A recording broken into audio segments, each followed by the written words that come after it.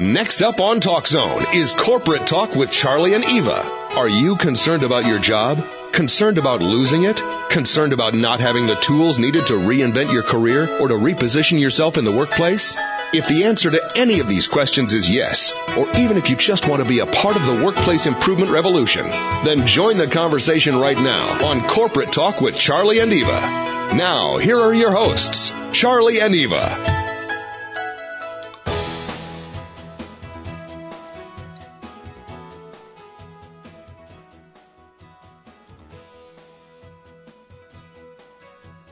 Even as we speak, old businesses are being sunset, making way for new ideas, new thinking, and new businesses.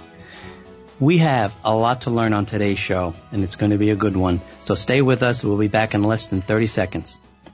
Hey everyone, Charlie here. Did you know Eva and I have a really cool e-commerce shopping site? It's shopcharlieandeva.com. Check it out. You'll find custom designs that might just make a statement about you. And some great gift items too. That's shopcharlieandeva.com.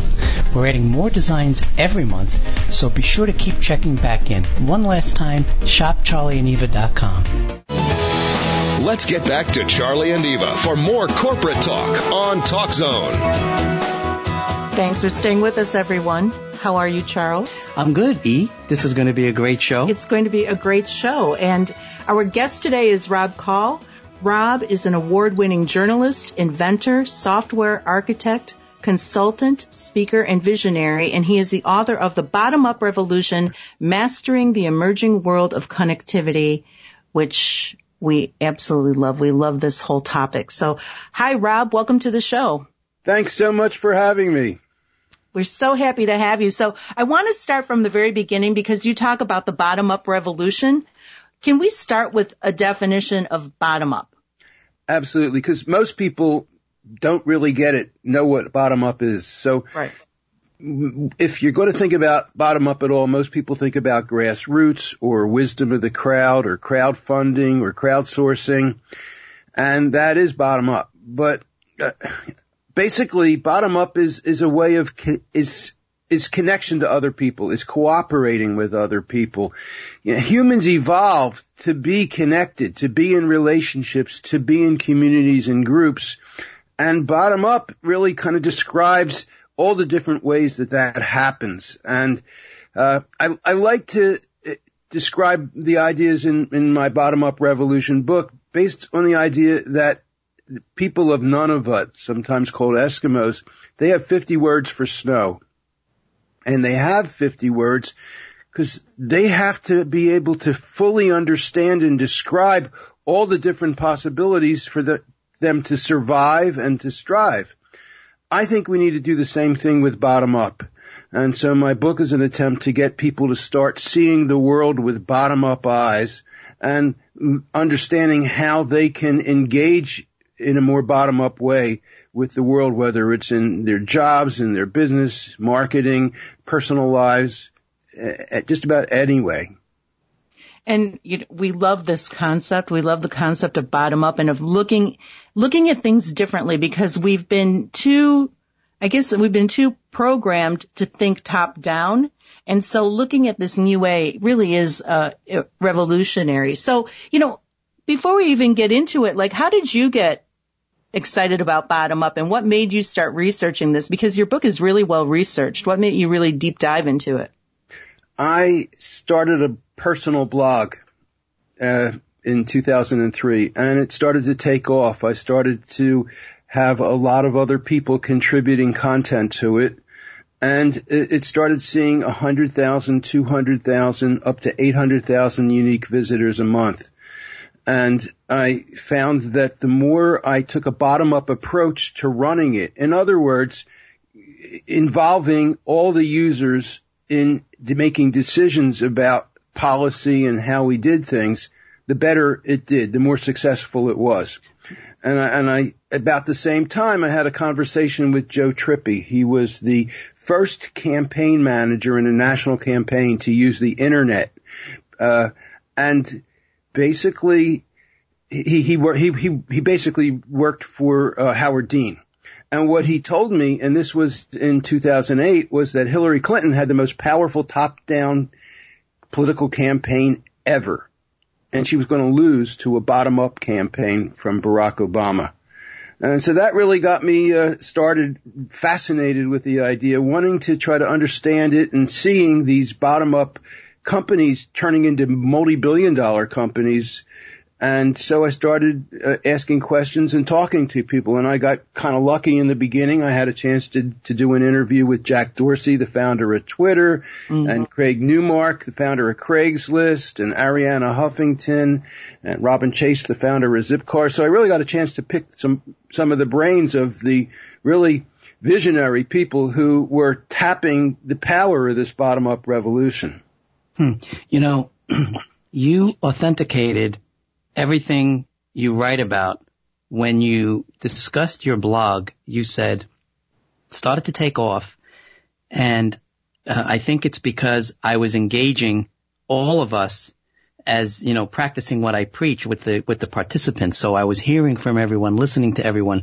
See, we believe, Eva and I, that, you know, there's greatness in all of us, and your bottom-up approach to us is a shared leadership model, and we just think it's great.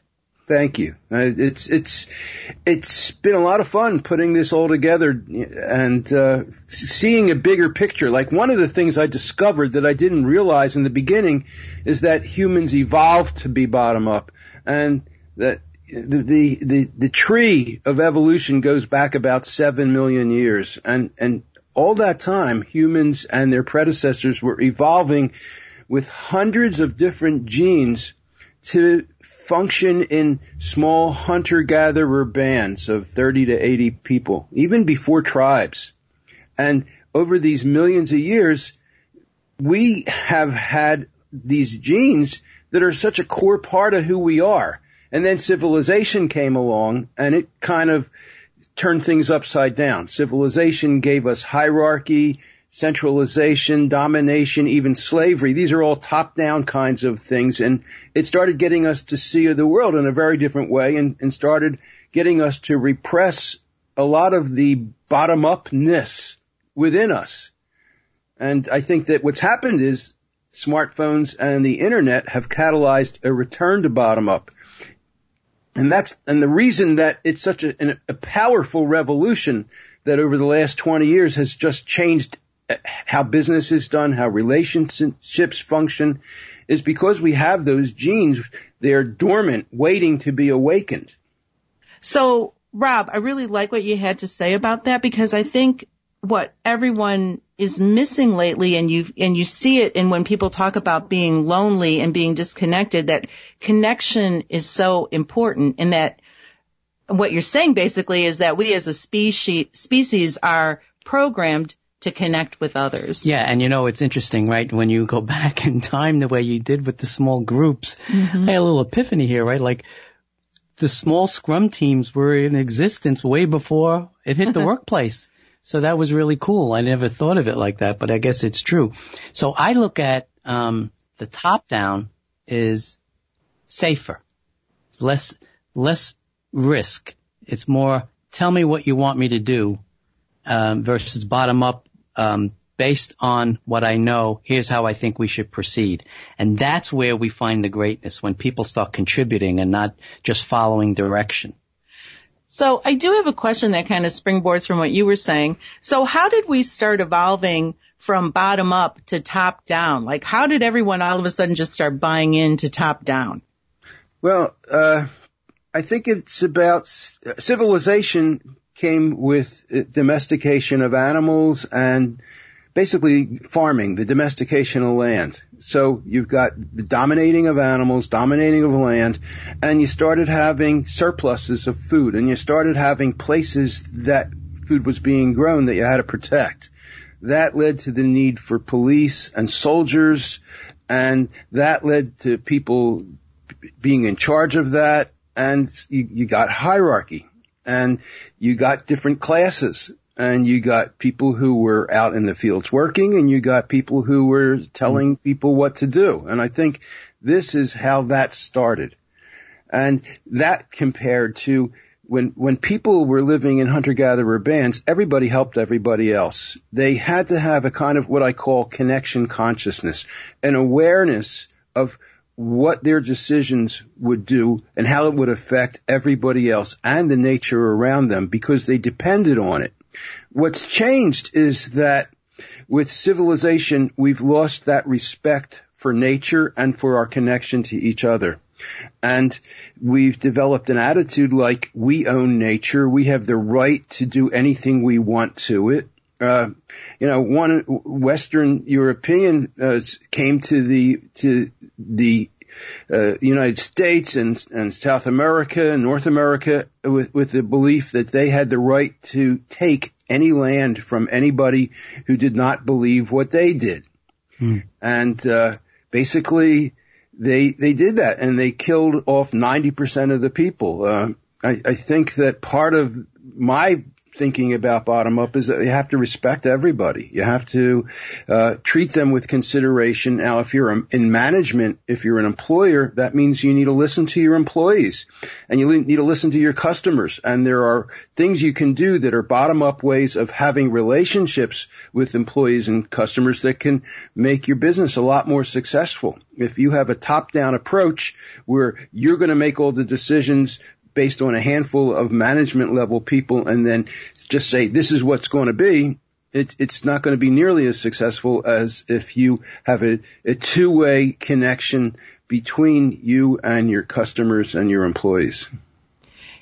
And I totally agree with that. And I also used to think, especially when I first started working, that the difference with corporations now and companies in the past, a lot of it is in the past, you worked in the same community where you had your company or you had your business. And so you couldn't make these big global decisions based solely on just making more money because you had to be accountable to the people in your community. You couldn't just let the community die because you actually lived in that community. You actually went to church with these people or your kids went to school with them. And now it's become so global and disconnected that they don't see the impact of their decisions on the people, not only within their organization, but within the communities that they support where these people work.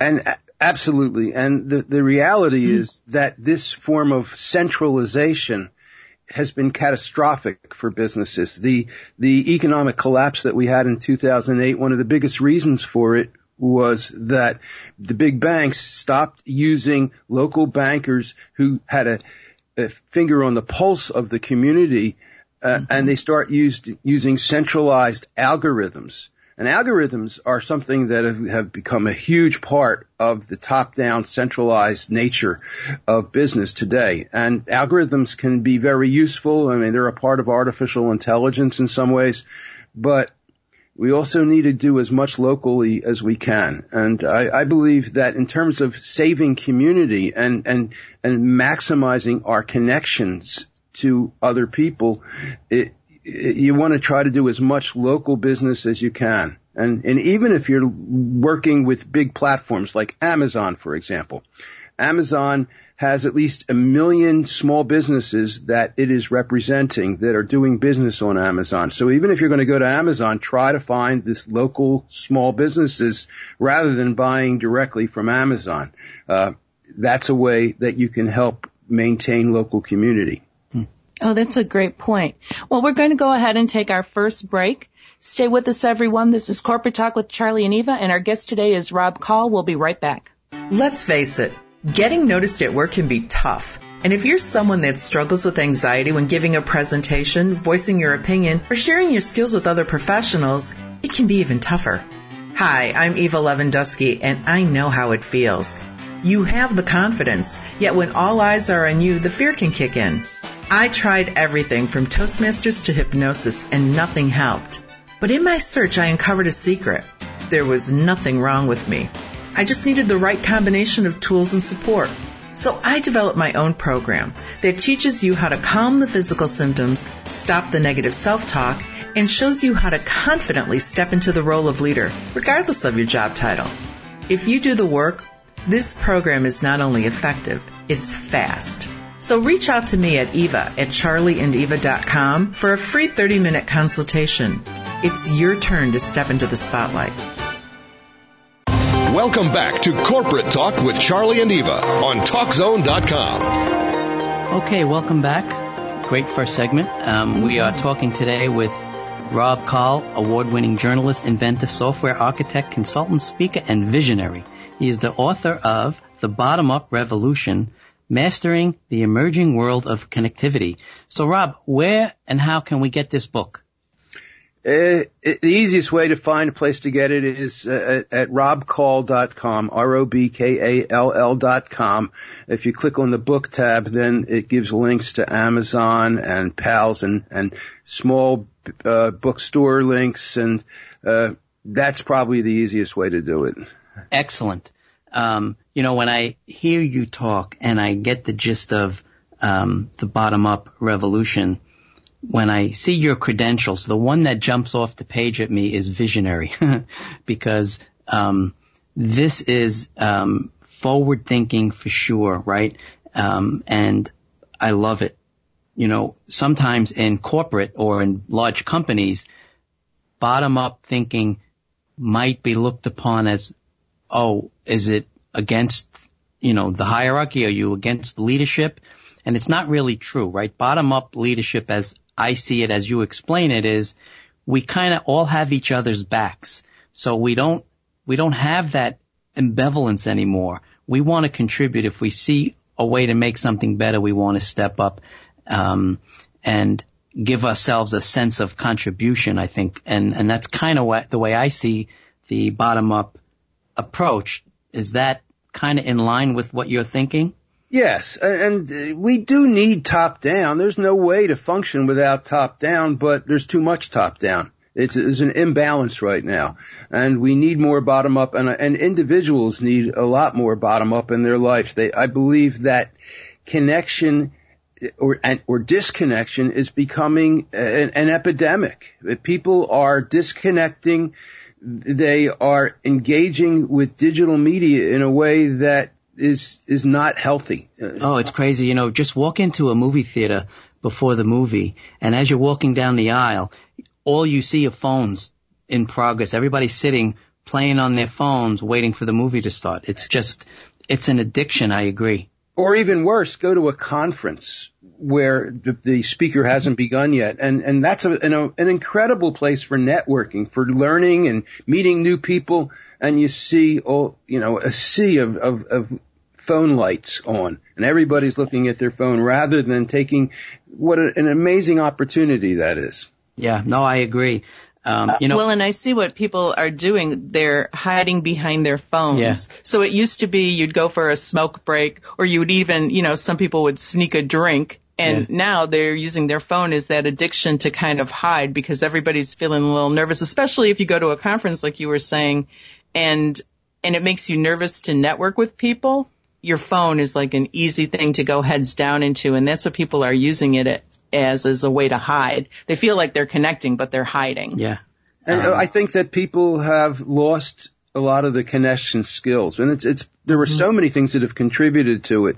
I mean, if you go back a couple decades, people spent a lot more time with each other. Before there was color TV and air conditioning, people would sit outside on their front stoops or on their front patios, and they would get together with their neighbors. And then air conditioning and television and prime time came along, and all of a sudden that aspect of community was lost. And people born after 1980, their brains are different. And if you are born before 1980, you need to understand that people born after 1980, their brains function differently. And I've had this confirmed by many neuroscientists who I've spoken to about this. Yeah, because you grow within your own environment, and the environment is different now, right? So that's probably the reason. Well, you can hear our granddaughters talking about using Alexa. They'll talk to Alexa to get something answered. Gianna was all of 1 when she was grabbing the phone and looking at pictures, and it is crazy, and know how to do that and know how to find it. Yep. Bottom up strategic thinking is not something I don't think you can broadcast in the workplace. And that's one of the reasons why it's slow in its movement because people maybe sell it too harshly because like you said, there's always going to be a hierarchy.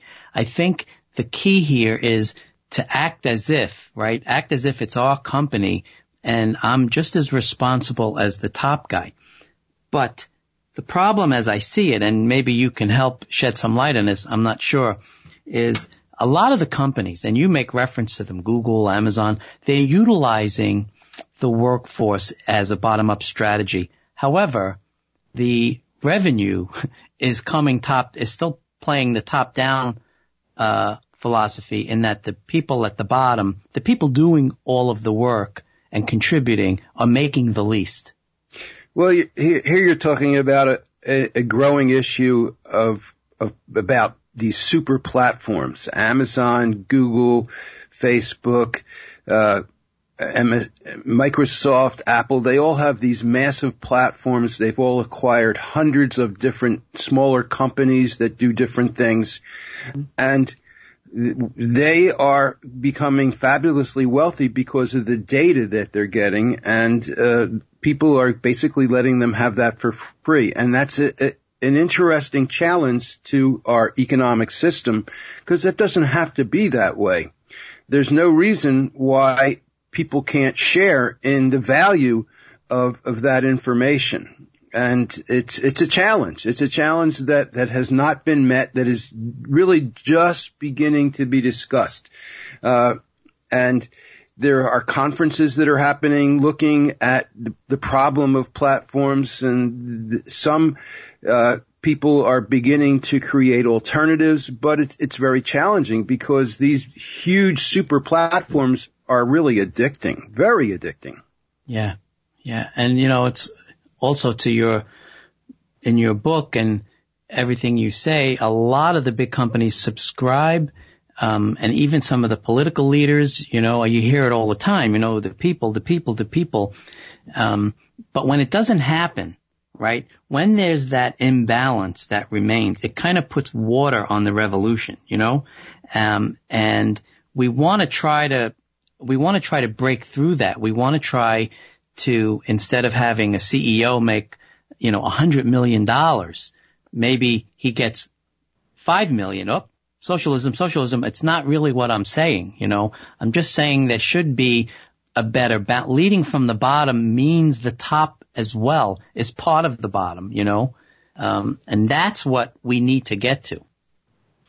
Well, there's the idea that there is extractive economics and there's generative economics. Generative economics is one where everybody benefits. Extractive is where basically a handful of people at the top take out everything, and that's basically what capitalism as it is today has become. Mm-hmm. In the 60s, there was a different kind of capitalism, and there workers were given a much bigger share and were given more opportunity. And it's possible for capitalism to exist in many different forms, and a kind of a bottom-up capitalism is what I think we need to move towards, and that is one where the people who are helping to make the profits and the community and the culture where those profits are being made need to be included in sharing of the profits. Yeah, the way they get around it is profit sharing is one of the benefits. Well, and when you look at the 60s, and I agree with you because, prior to, I believe it was the 80s, the difference between the bottom person and the person at the top was relatively small as compared to what it is now. However, that money was distributed around a certain demographic, and anyone else was hard pressed to get into that distribution, minorities, women, etc. Right. And so now I think those same people don't want to let go of that power. Yeah. And but you are seeing cracks in what's happening currently, but it's going to take a while. No, I agree. And I want to go back to something you just said. But first, guys, I just want to repeat the book. It's The Bottom Up Revolution, Mastering the Emerging World of Connectivity. And you can get that on robkall.com, ROBKALL, Rob Kall. He's our visionary today. You said something a few minutes ago about two types of economics. And, why don't we hear more about that, right? Because that's exactly what it is. I mean, that's really interesting point that you make about can you repeat them again so I don't mispronounce how you... Extractive and generative. Extractive is like strip mining. You take a mountaintop and you just destroy it, and when you're done, it's gone.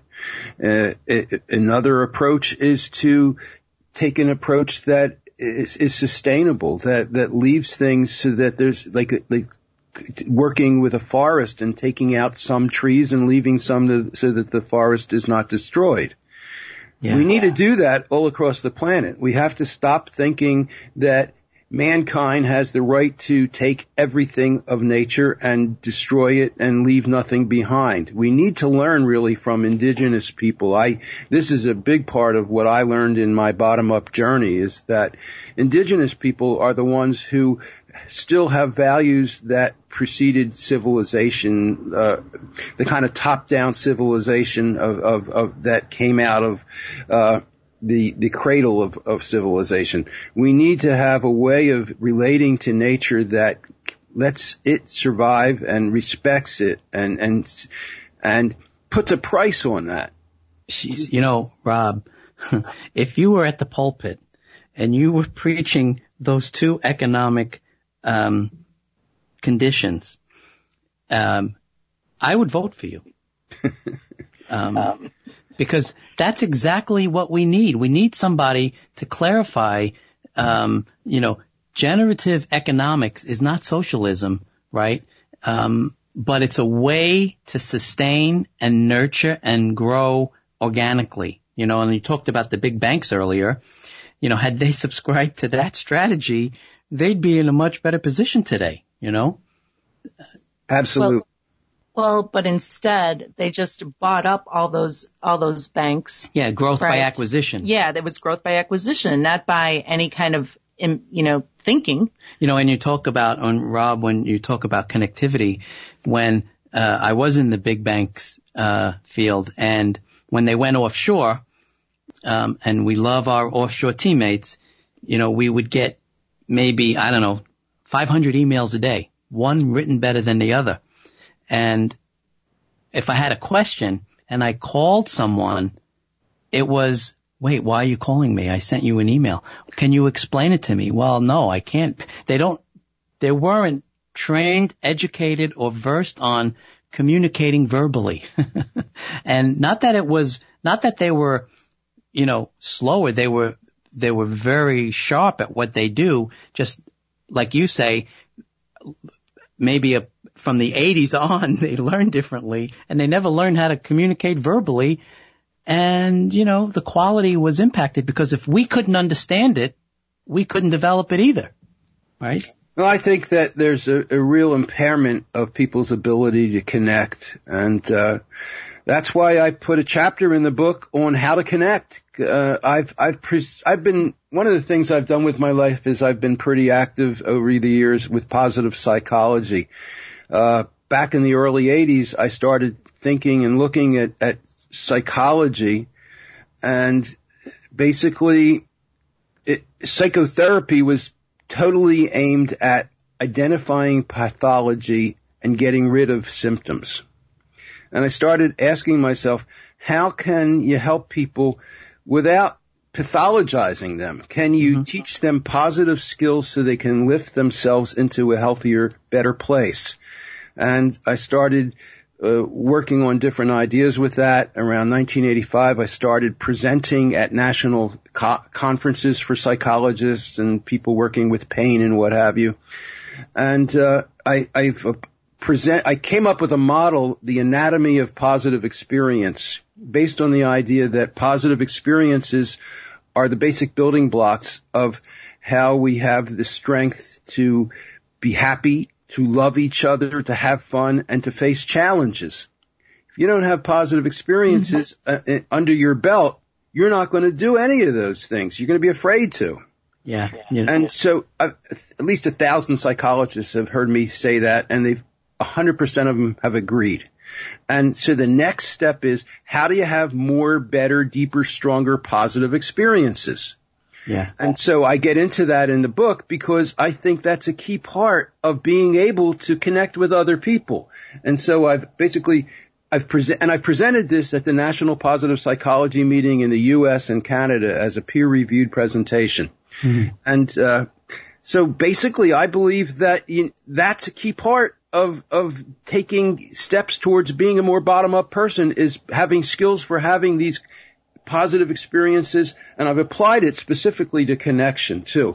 I get it. And you know what? Talking to you, there's no doubt being positive is a byproduct of the bottom-up approach, because everything you say is forward-thinking and it's a win-win and it's not impacting others. So I get it. But we're going to have to take our next break. A lot more to come. Stay with us. This is Corporate Talk with Charlie Eva and our special guest, Rob Kahl. We'll be right back. CARE Certification in the Workplace is the award-winning shared leadership training seminar that will revolutionize your career and position you as the go-to person in your organization, regardless of your job description. CARE is the acronym for Courage to Take Action Relevant to Everyone. This means your new workplace mission is to deliver results for the good of the company, but not at the expense of others. Up until now, CARE certification was only available through company-sponsored seminars, but now you can become CARE certified in the workplace on your own time. Order Module 1 today and begin the transformation. There's unlimited opportunity in the workplace today, provided you have the right strategy. Becoming CARE certified is the right strategy. For more information, go to charlieandeva.com. That's charlieandeva.com. Let's get back to Charlie and Eva for more corporate talk on Talk Zone. Thanks for staying with us, everyone. This is Corporate Talk with Charlie and Eva, and our guest today is Rob Kahl, and he is the author of The Bottom-Up Revolution, Mastering the Emerging World of Connectivity. And you can find the book at Amazon, or you can go to robkahl.com. That's ROBKALL.com, and you can just click on the book right there and you can get access to it. So, Rob, we were just talking about skills for positive experiences. Can you talk about that a little bit more? Because I think especially lately people are feeling really down. It's hard to do. It is hard to do. It's hard to stay positive. I mean, it's like with anything else. I mean, it's a habit, I would think. Just like being negative can be a habit, being positive can be a habit. But what are some of the things that you talk about in the book? Okay, well, let me start by saying that in getting into this whole world of positive psychology, it started by, I kind of stumbled into it by doing a relaxation tape that instructed people to think of a heartwarming experience. Now, most people know what a heartwarming experience is. It's one that makes you have a kind of a feeling of a glow in your chest. Mm-hmm. And I had that in this instruction tape, and I was working with biofeedback, so I had people hooked up to electronics that measured muscle tension and heart rate and skin conductance and skin temperature. And when people could think of a heartwarming experience, all their physiology went in the right direction, more relaxed, more calm. And it was like, whoa, this was an epiphany for me. So I went, and this was the early 80s, so there was no internet. So I went to Psych Abstracts and Index Medicus to try to understand what's a heartwarming experience. Mm. And there, it's not exactly a scientific keyword. But I dug around and what I did, I looked up what I could, and one of the things I looked at was smiling. And so I had the equipment, the surface electromyography, so I could actually measure the electrical activity of smile muscles. And I would put surface electrodes on people's faces, and I would measure their smile activity. And something was really interesting happened. I would ask people to smile as strongly as they could. Now, if you're listening to this, try it. Make a biggest smile as you can. Make it so you can feel it at the corners of your mouth and your eyes twinkling. Big, big smile. Really try hard. Got it? Yes. And I would do that, and I would get a reading. And then I would tell them to relax, and I would talk to them, and I would cajole them into laughing and say something funny, or they would tell me a story, and they would laugh and smile. And guess what? With zero effort, the muscle activity was higher than when they were straining as hard as they could to produce a smile. Yeah. This is huge. I mean, when you try really, really hard to make the biggest smile you can, you can't make one as big as the one that happens when you naturally engage in feeling good about something. Yeah, because otherwise you're just forcing it and you're grimacing. It felt like a grimace and not like joy. It wasn't joyful. You know what? Yeah. For someone to go to that degree of research, to learn about being positive and its impact, this book has got to be a game changer. It is a game changer. I mean, Rob, you're out there, I got to tell you. And it is hard to be positive, but I get the benefits and, we have to try to work at it, right? I mean, where would I begin?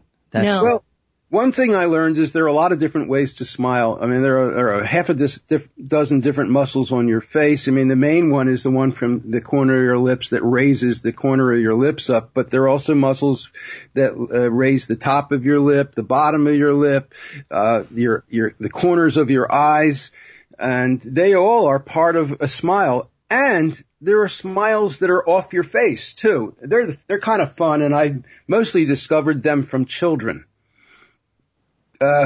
For example, little kids, toddlers, they wiggle their butts when they're smiling.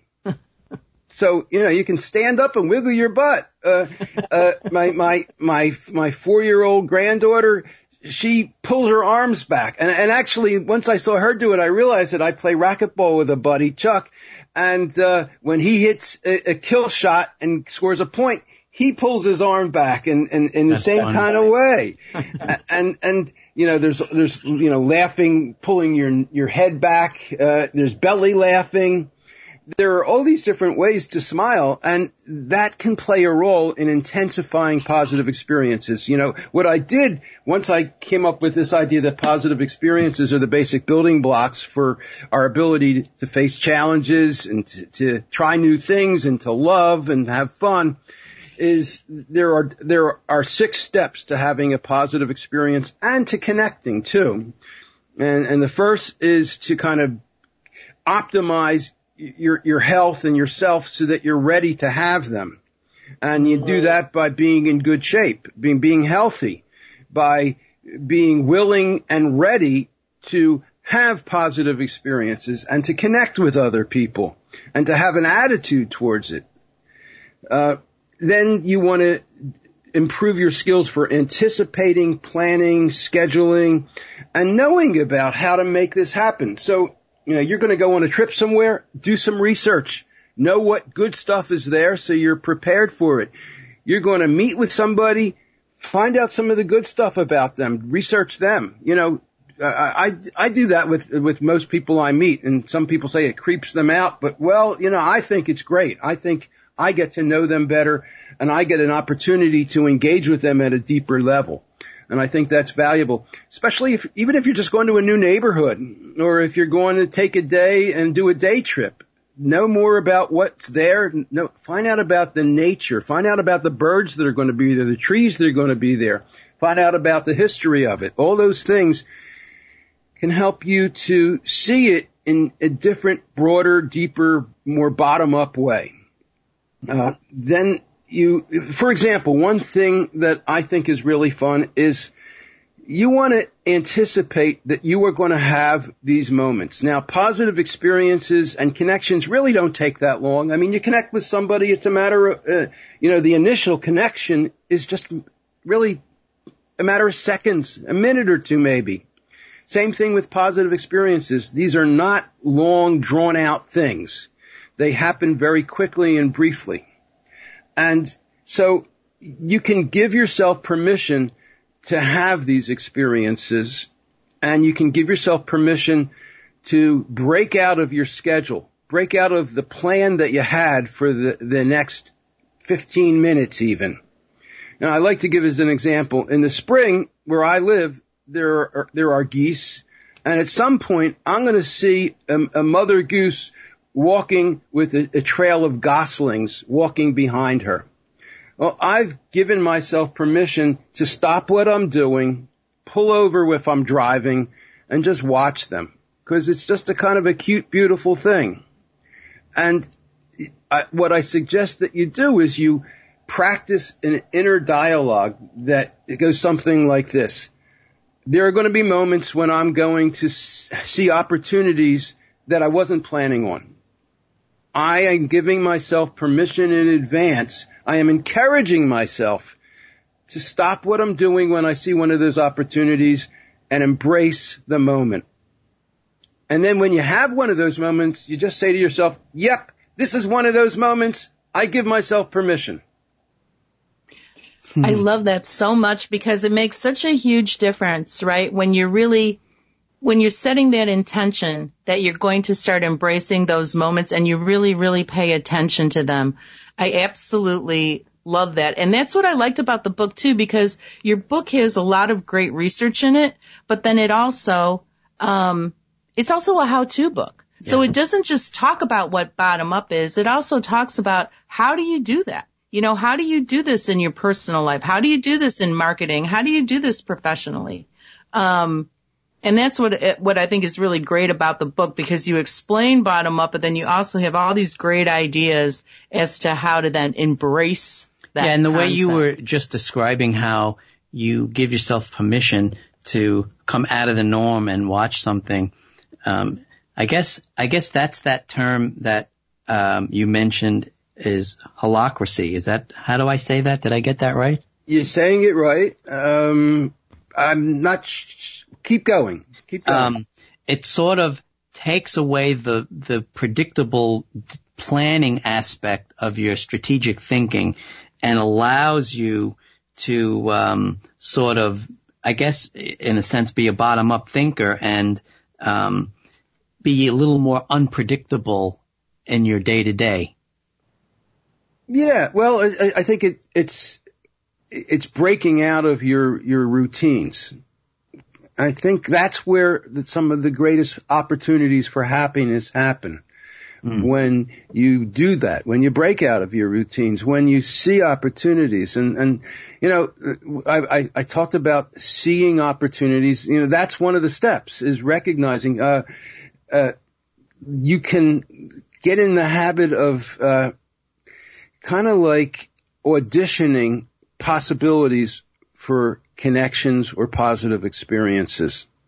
You're going to go through the day and here's something pops up in front of you or somebody, and you can think to yourself, well, here are a couple steps that I can take that I can figure out whether this is going to be a great experience for me or not. And it doesn't take but a second to do that. And remember, most of these things only take a couple seconds or a minute. So it's not like you're killing a huge amount of time. That's the beauty of positive experiences. They're sparkling moments. When I was doing the research, I couldn't find anything on heartwarming, but I found stuff on orgasm. There was lots of research on the big O. Mm-hmm. And I kind of think of these positive experiences as little O's. They're the little moments where you sparkle and glow. And the challenge is, what can you do to make them? First of all, you want to find more of them. You want to be more prepared for them, as I've mentioned. Then you want to be able to recognize, identify, initiate, and embrace them. And that's where you say to yourself, this is one of those moments, or this is where you say to yourself, hey, this is great. And how can I make it stronger, longer, deeper? And one of the easiest ways to do that is connect with other people who are also there. If you're there with somebody you care about, touch them. Look in their eyes. Make some sounds. Smile more and strengthen your smile. Move around or stay still. Change things. All of these things can intensify and expand and deepen your positive experience and your connections.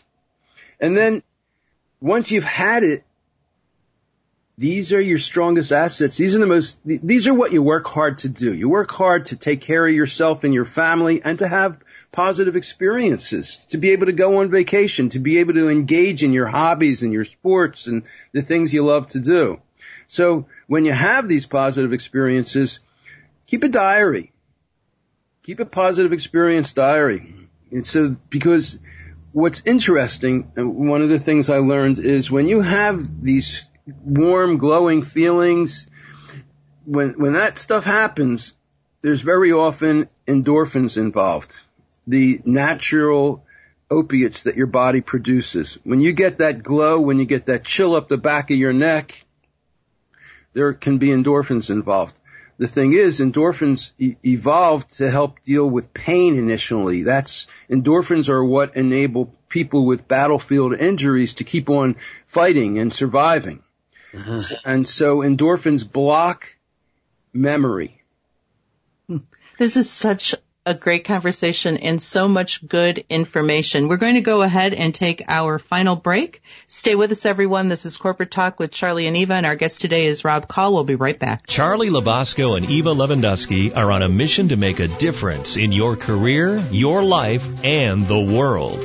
As consultants, coaches, speakers, and trainers, they each bring different skill sets to the table, as well as different products and services, all of which are designed to make a difference for you. Are you looking for fame, fortune, and recognition? Need help with speaking up and being heard? Looking for the right tools for the right issue? Look no further. Go to charlieandeva.com. Check us out, opt in to our newsletter, and let's be teammates. Welcome back to Corporate Talk with Charlie and Eva on TalkZone.com. Hey, welcome back. Rob, this has been a fantastic show with a few more minutes to go, and I'm just learning, and I'm learning about, the human touch, holacracy, generative economics. I just love it. You did a fantastic amount of research, and it's all good. I love it. Thank you. And again, I just want to say the book is The Bottom-Up Revolution, Mastering the Emerging World of Connectivity. And you can go to robkall.com, ROBKALL. There's a lot of knowledge there and a lot of research. So I was just, I was thinking about all of the above here, and coming back to this craziness of social media, right? And all of the different media, Facebook, Twitter, LinkedIn, Pinterest. I mean, any thoughts or suggestions, recommendations, like if we're doing some type of marketing, communicating, which ones have more of a bottom-up approach than others? Well, I've got a whole chapter on bottom-up thinking about how to use the Internet.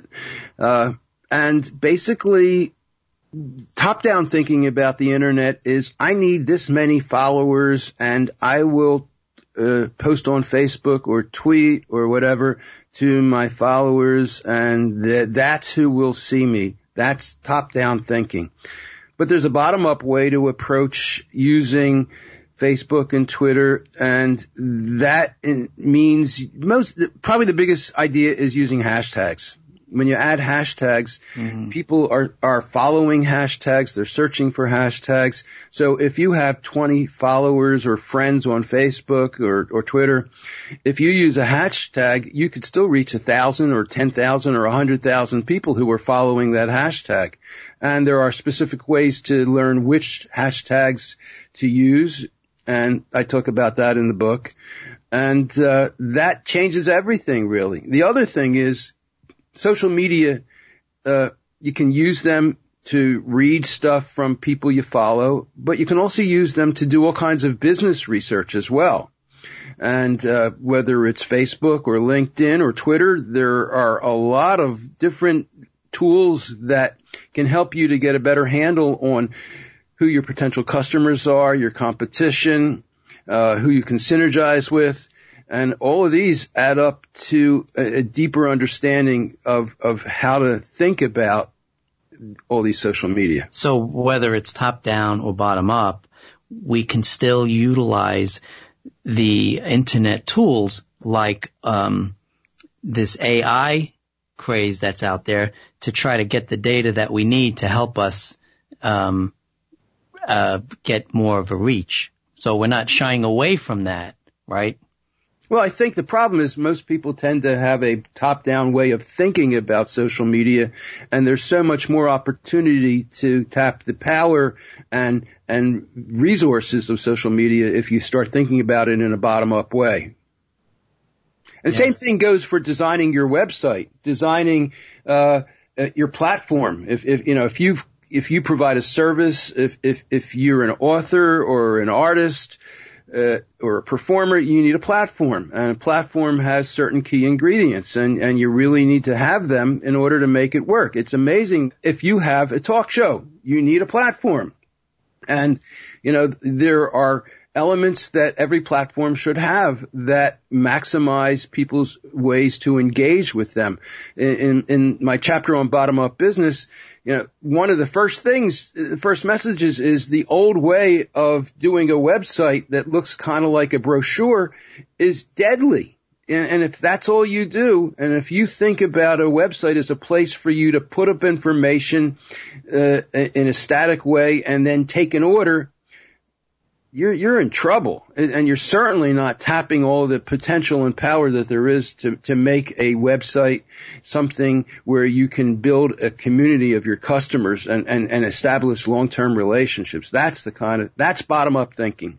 Yeah, and the good thing also, once we understand bottom-up thinking, once we go through your book and learn more about all of the research that you did is just unbelievable. There's a blank page of potential out there.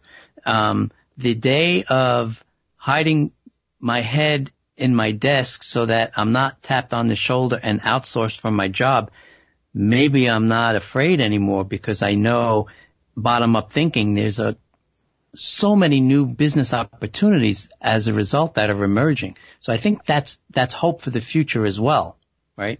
Well, the book has over 50 endorsements, and one of the most common things that people have said is it's a very hopeful book. I believe that we've got a great future, and that future means returning to the bottom-up ways of who we were before civilization. We need civilization. Civilization is a wonderful thing, but we can make it better, and that's going to mean making it more bottom-up, I believe. Yeah, it's a challenge. We don't want the spark to go out, right? Right.